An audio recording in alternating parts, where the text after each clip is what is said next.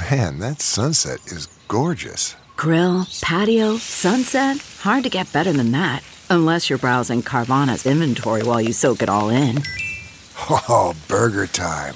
So sit back, get comfortable. Carvana's got thousands of cars under $20,000 just waiting for you. I could stay here forever. Carvana, where car buying meets comfort meets convenience.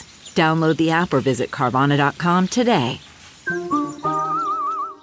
Good morning, I'm Randy Naughton at Fox 2 with your St. Louis news, driven by Bomarito Automotive Group. An officer-involved shooting in St. Louis City for the second time in a day. A 28-year-old was shot and killed. The shooting happened around 9:30 last night at Bates in Virginia. Police say a mobile reserve officer was checking pedestrians in the area last night. One man tried to run away. Police chased him. Officers say the man then pulled out a semi-automatic weapon. The police department's Force Investigative Unit is handling the investigation. The president of General Motors will be in town this morning. Mark Roos is expected to make a major announcement at the GM assembly plant in Wentzville. Missouri Governor Mike Parson and Senator Roy Blunt are also scheduled to be there. In sports, Blues back at home, hosting Vegas 2-2 in the second. Jaden Schwartz puts the Blues on top 3-2 with his 9th goal of the season. Then just 39 seconds later, Robert Thomas skates in and sets up, takes the shot for his 4th goal of the season. Blues hold on to win it, beating the Golden Knights 4-2,